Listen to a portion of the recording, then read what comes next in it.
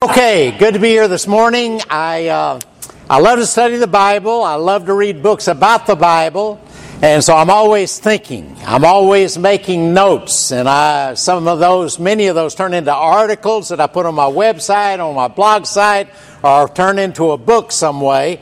But sometimes I have something on my heart that I just need to share with an audience. Especially this audience, which happens to be my home region of the Dallas church. So I did have a couple of things in mind, a two-part lesson actually this week and next week, unless I get thrown out after this week. I always wonder about those two-part series. Things can happen. But Derek so far has promised me that I can have next week too. But I do have some things that I want to share with you that have been weighing on me actually for a good while.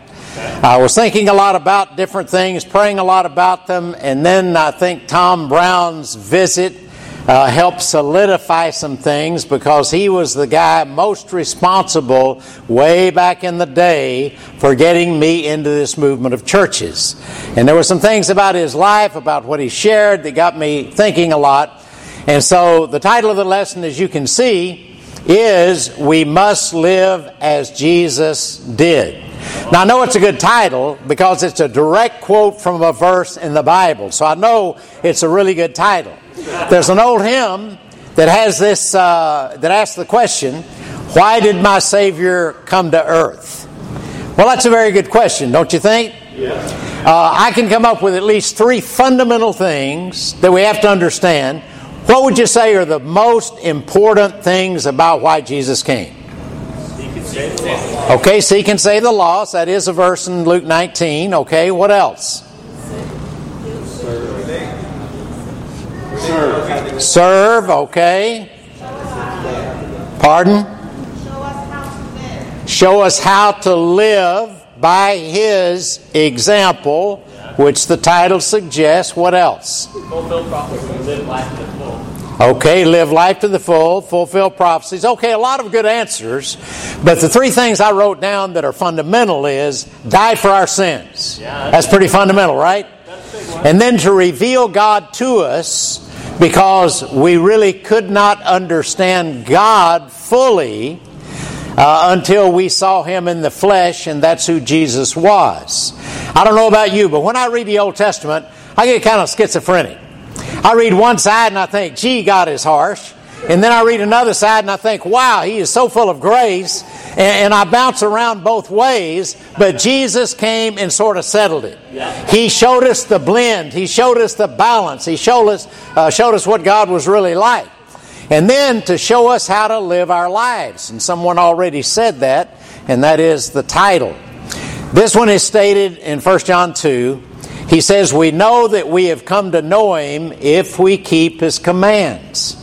Whoever says, I know Him, but does not do what He commands, is a liar, and the truth is not in that person. But if anyone obeys His word, love for God is truly made complete in him. This is how we know that we are in Him. Whoever claims to live in Him must live as Jesus did. Now notice that he says must. He's not talking about a good idea or an optional idea. He says whoever claims to be in Jesus, to have a relationship with Him, to be saved, needs to walk as Jesus walked. There's no double standard. Most religious people in this society really think there's a double standard. There's a standard for ministry type people and other committed weirdos, and then there's the safety net that catches everybody else that ever said Jesus. That's about what it boils down to, honestly, in a lot of religious settings in this particular society. Different matter altogether in Cambodia. That is not their problem. They got a whole another problem. But at any rate, that's what we see. But Jesus is saying, must. If we claim to be a Christian, we've got to follow Him and follow Him carefully. Why is that so important? Here are two verses. I've always been sort of mesmerized by the concept, but really encouraged. In Colossians 2:9, speaking of Jesus, it says that all the fullness of the deity lives in bodily form. And so before Jesus came, we really couldn't know God that well. As I say, you get a lot of interesting things said about Him in the Old Testament, but to really understand the nature of God as it relates to His desire to have a relationship with you and me, that's what we see in Christ. He is the fullness, the pleroma, the fullness of Christ. He demonstrates Christ. He reveals Christ. And there are many verses that say that. Ephesians 1, though, is where it starts getting interesting to me when you get down to the human element. It says, "And God placed all things under His feet, and appointed Him to be head over everything for the church, which is His body, His spiritual body, the fullness of Him who fills everything in every way." And so the same word is used. And so just like Jesus had to reveal God so that people could understand Him, the church is designed to be the spiritual body of Christ and reveal Him to the world. And so unless people see us, see Jesus in us, in flesh and blood, they're not going to really grasp it. Not even just reading the Bible. Right. God didn't just drop the Bible out of heaven with black, nice cover and gold edges and say, read it. It's not a do-it-yourself project. It is designed for us to reveal Jesus in our lives. And as we study the Bible with people, they are reading two things at once. Right. They are reading the written Word, and they are reading the Word that we are living. And they are asking the question, is this real or not? How about this dude? Does he walk the walk? And I know a lot of people that have been turned totally off by what they didn't see, as well as what they did see. But I've also seen people turn on by simply seeing Jesus in people and it being real. People can tell. People aren't stupid. What God is asking of us is to represent Jesus to the world, to do what He would do if He were back in a physical body. He's saying that we in the spiritual body are taking His place. We are representing Him. And so we demonstrate what Jesus is, and He's love, right? We demonstrate love to a world that doesn't know love. I love to put Jesus' name in 1 Corinthians 13. That's a great passage. We use it for weddings and all such things as that. It wasn't written for weddings, by the way. It was written in a different context, but it works well for weddings. But it especially does reveal Jesus. Jesus is patient. And keep in mind as we read these, this is what God is saying we each individually are to be. Jesus is patient. Jesus is kind. Jesus does not envy. Jesus does not boast. Jesus is not proud. Jesus does not dishonor others. Jesus is not self-seeking. Jesus is not easily angered. Jesus keeps no record of wrongs. Jesus does not delight in evil, but rejoices with the truth. Jesus always protects. He always trusts. He always hopes. He always perseveres. Jesus never fails. Now, does that describe you? Does that describe me? That's my responsibility as a disciple, to have that describing me, because people won't see Jesus if they don't see that in us. Right? Okay. Now, how was the love demonstrated in His ministry? That's the question. He loved every person, everyone. And He loved the whole person. Physically, emotionally, and spiritually. Right? So, spiritually, many passages. Some of you already quoted Luke 19:10. He came to seek and to save the lost. We know that Jesus was concerned about people being right with God. Okay? Physically, look at all the types of healings that He did. He raised the dead on several occasions. And so I know He was very concerned about people physically. He created some bread and fish for people to feed them. He was always concerned about people physically. Emotionally, He wept when others wept. He was carried away with compassion for those who were hurting in any way, physically, spiritually, emotionally, whatever. I love the passage in Matthew 4 as well as Matthew 9. Both of these say essentially the same thing. Jesus went through all their towns and villages, teaching in their synagogues, proclaiming the good news of the kingdom, and healing every disease and sickness. When he saw the crowds, he had compassion on them because they were harassed and helpless like sheep without a shepherd. I put the word compassion there in italics and in yellow because it comes from a long Greek word, splagizomai. That word is a word describing God and Jesus and never a human. It is such a strong word for compassion, it's never used of a human. But it is used of the one we are to imitate. You've heard the old saying, my heart went out to him. That's a pretty good idea of what this passage means. It means literally to have your insides so taken with somebody else's need that it's almost like your insides go out of your body. It's a very amazing word for divine compassion. And this is what I call the gospel triad in this passage. Preaching, teaching, and healing. Pretty well sums it all up. You see, Jesus came to minister to the whole person, physically, spiritually, and emotionally, right? But the question is, which was the most important? Now, if we just look at those three things, we can say, well, they're all equally important. And if that's true, then you could have the choice of which one you want to major in, right?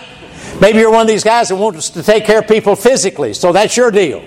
And somebody else says, no, I want to take care of them emotionally. A lot of hurting people emotionally, and so that's your deal. And somebody else says, no, I'd like to help people get to heaven, and that's your deal. Well, that's not quite how it works. I'm glad that we are taking care of physical needs.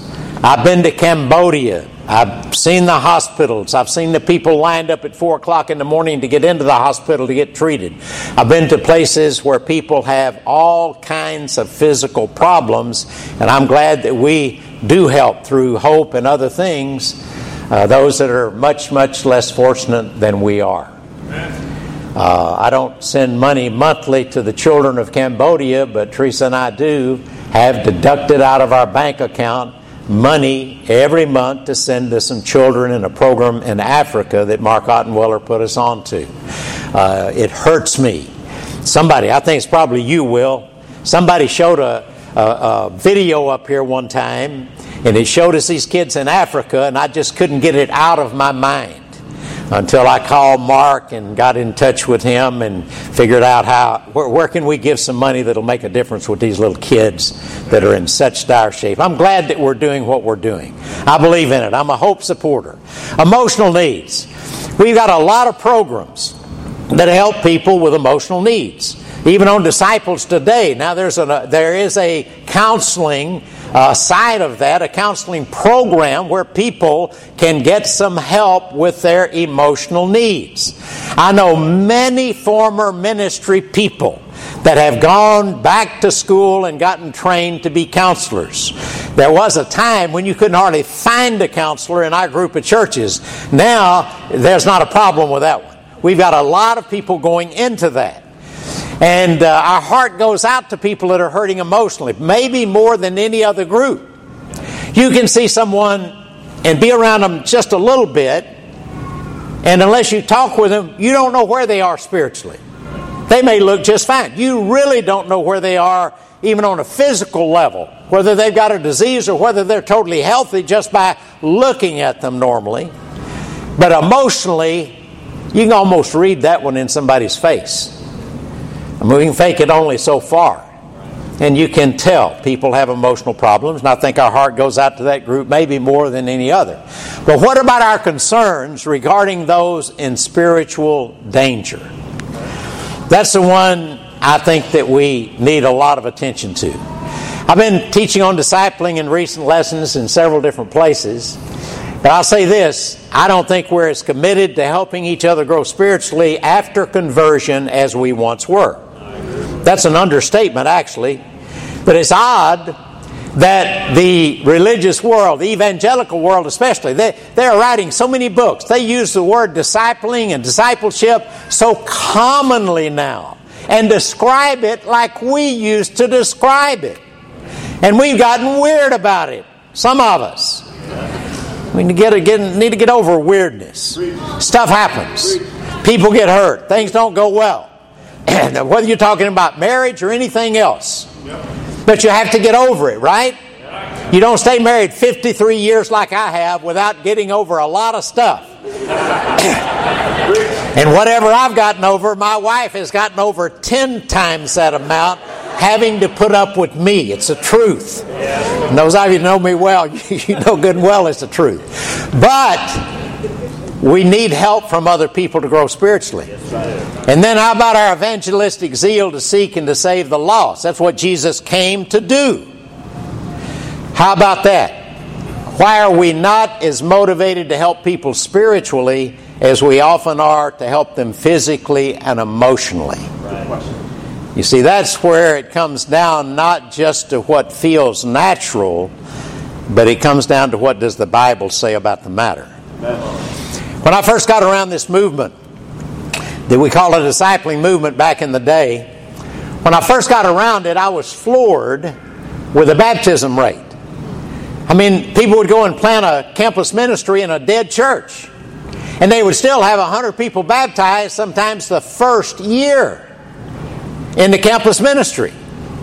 In churches, there were so many that would have at least 100 baptisms or more a year, not big churches even, but churches that were small trying to get big.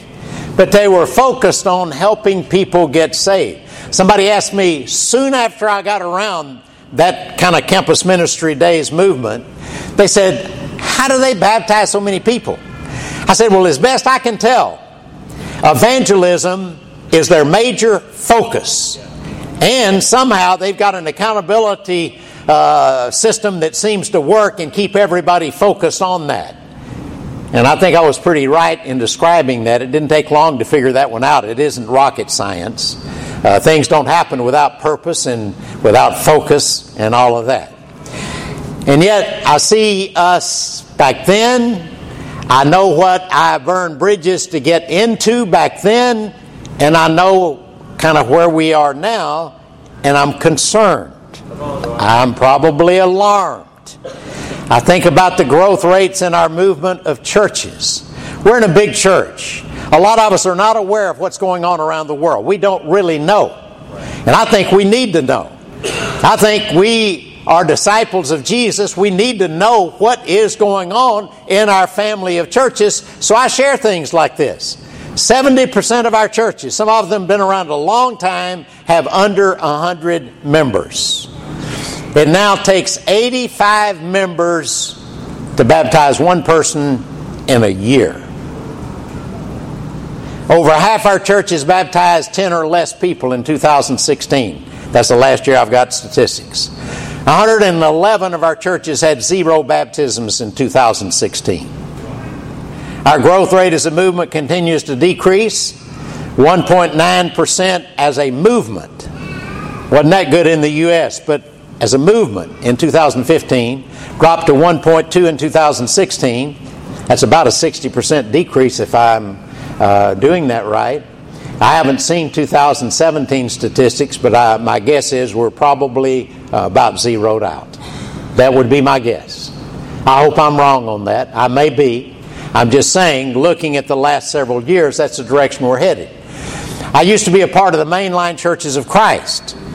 I left there on purpose for some reasons. The main reason is I wanted to be a part of something that was making a tremendous impact on the world and on eternity. But I see their statistics. They put it out every year. And they don't just put out how many thousands of people have left their fellowship. They talk about how many congregations have ceased to exist. So I've been watching that one now for decades. I know how it works. God's going to have to help us get out of this one. Yeah. I was in Orlando during the week. I'm a part of a diversity committee in our movement of churches, and we made a presentation to some elders, evangelists, and teachers. and talked about diversity and what would happen if we really tapped into diversity, I think we could do something about church growth. When my Bible tells me in Ephesians chapter 3 that the mystery of Christ is the joining together of Jew and Gentile, two groups who hated one another, joined them together in one body, and that was the mystery of Christ, it's not hard to figure out, in America at least, what would be the two most diverse groups to put together besides black and white. I think there are some answers right there with some of our growth issues. But that's another sermon, and it wasn't even supposed to be in this one. So, no extra charge on that one. What are we missing? What are we missing? When you look at the growth rate, what are we missing? I think it's the priority issue. You see, the priority for Jesus and His ministry was not the emotional issues that people faced. Now, He addressed them. If we just did what the Sermon on the Mount is, we'd be healthier, right? He's definitely in the Bible addressed emotional ways to get help and to be more normal. Whatever normal is. I would have no idea, but whatever it is, God wants to help us that way. But emotional issues never get completely fixed. And in the end, even if they did, guess what? You're going to die. And so I know without any question, when it comes to the emotional health, I'm going to die unfixed. I'm better than I used to be. I've read a lot of books. I've gotten a lot of counsel, a lot of discipling. I've tried to get more fixed. And I'm better than I used to be. But when I die, all you can say, well, there went old Ferg. You know, he kicked out of here. He wasn't fixed yet. That's not the big issue of whether I'm fixed emotionally. On the other hand, you know, his priority was not the physical things. Even stop and think of what Jesus could have done and didn't do. What could He have taught people about health? Some of us are obsessed with health physically. Well, maybe that extends your life a few years, God bless you, but you're going to die. I was at the doctor recently. My wife was seeing my doctor. Hers couldn't see her. And he's just talking matter-of-factly, well, we treat certain things based on life expectancy and how your health is. And he said, for men, your life expectancy is 75 point something, and for women it's 80 point something. I thought, good grief, I'm 75 point something now. And I went and looked it up, and I looked at it by state. I found one of these graphs by state. In Texas, that young Vietnamese guy I've got for a doctor, he's a sharp cookie. 75 point something for men in Texas and 80 point something for women in Texas. Now, if you're already older, that does extend what they'll give you. They actually will predict I might live another 10 years. I doubt it, but I might. It's okay if I do, but I am going to die, and so are you. And you young bucks over there who think you're going to live for so long, if you're lucky, you're going to be 75 years, and it won't take you long to get there. You better trust us old guys. We've been there. I can tell you all about my junior high days and when I met Blaze's grandmother. I can tell you all about that. I remember it quite well. I could talk for hours and hours and hours from the time I was 2 years old. I've got a lot of memories back there. I can't remember my zip code, but I know a lot of things from the past. Kind of true some days, honestly. But guys, Jesus didn't give a lot of health advice. And I try to eat healthy. My wife definitely does. She keeps me on the straight and narrow, except when I get off the path. But it might extend you a few years, but it's not going to extend you beyond that. The real issue, guys, and all the people Jesus healed, they all died. All the people He raised from the dead, they died again. They had to die twice. Go through it twice. We only got to go through it once. But it's going to end up like that. So what really matters is getting people right with God spiritually. That's all that ultimately really matters, right? And we got to have an understanding of the reason for the priority that Jesus had in getting people ready to meet God. They were lost. People are lost. That's an eternal issue, and that one should get most of our attention. Here's what the Bible says. Enter through the narrow gate. For wide is the gate and broad is the road that leads to destruction, and many enter through it. But small is the gate and narrow the road that leads to life, and only a few find it. Not everyone who says to me, Lord, Lord, will enter the kingdom of heaven, but only the one who does the will of my Father who is in heaven. And then you get around to what Jesus said in John 14, I am the way and the truth and the life. No one comes to the Father except through me. And he's speaking to a bunch of Jews and saying, if you don't become Christians, you will go to hell. In spite of your history as God's nation, you will be lost. And the apostles believed what Jesus said. Because in Acts 4, they said, salvation is found in no one else, for there is no other name under heaven given to mankind by which we must be saved. Now, I can look at that and I can think, gee, that's tough. Well, it is. But I can't reject what Jesus said there and accept what he says about giving the abundant life, or I'm meek and lowly, follow me and you'll find rest for your souls, or any of those other promises we like. I can't accept one if I'm not going to accept it all, because he said it. All spiritual roads don't lead to heaven. One religion is not as good as another. There is only one that will get you to heaven, and it is called Christianity, the way the Bible describes it. And we just got to see it. Do I like that? Do I like to think that? No. It's disturbing to me. But the Bible says it, and I believe it. And we've got to believe it. And it's not enough just even to get the right religion.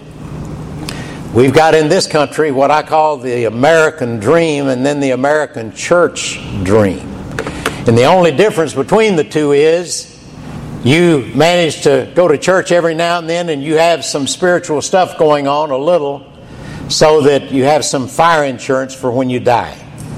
That's the way a lot of people look at religion. They want to have everything else that everybody else does, all the materialism, all the self-focus, all of those things, but they don't want to go to hell, so they have enough religion, they hope, that will get them in when they die. It's not going to get them in if the Bible's true. And those are the facts, guys. It's quiet in here when you start on that. Some of us don't like that, but if I'm not going to believe what Jesus said on this point, then why would I believe any of the rest of it? I just go fishing. It's nice weather. Bass are starting to spawn. Good time to fish. If I didn't really believe this, I'd be out there right now on a Sunday. So the very first step of Christianity is to deny self, take up our crosses, and follow Him. So the conclusion, I want to love people as Jesus loved people. Physically, emotionally, and spiritually. He loved the whole person. I want to love the whole person. I think I do. I care about people. I want to help, and I'm going to help them in every way that I can. But I'm going to have the same priority that Jesus did, and that is helping people get right with God above all else. You know, I've shared my faith more this year than I probably have in a 2.5 month period for a long time, because I have been thinking about this. I have been praying about this. And I found myself, I've got all kind of cards, business cards, church cards, all that. I find myself sharing. I don't have a problem generally sharing with people. I share with a lot of people. But I give them a card and, we do this, we do that. Here's where we meet, etc. And a lot of times I've been just letting them go. Not many of those people call back. And so I said, Gordon, you learned a long time ago when you first started off on this walk, you learned, get their number and their name and call them. I've got stories that are amazing about people that were called for months and months and months and months and months and finally came to something and they ended up becoming disciples. Some of you probably like that. Stubborn, hard-headed people. Yeah, I got a hand up in the back. But you know, it's funny. I haven't asked anybody for a name and number recently that said no. I mean, if I got them in a conversation, I got one on the way to Orlando. I got another one coming back from Orlando who lives in Orlando. So Marshall Mead loves me right now because I'm sending him names and numbers. It's easy to ask, and then you try to get them to something and call them and do something about it. Guys, people are lost. People need desperately to be saved. And we're not going to do that, I don't think, unless we believe what Jesus believed about the judgment day and heaven and hell. We need a healthy dose of motivation, don't we? We need to believe what Jesus believed, and we need to do what Jesus did. I saw in the paper this morning that somebody in Pennsylvania bought the winning lottery ticket for a $455 million lottery. What if someone in our group of churches won that? And they said, okay, here's the deal. Everyone in the International Churches of Christ that brings someone to Jesus, they get $50,000.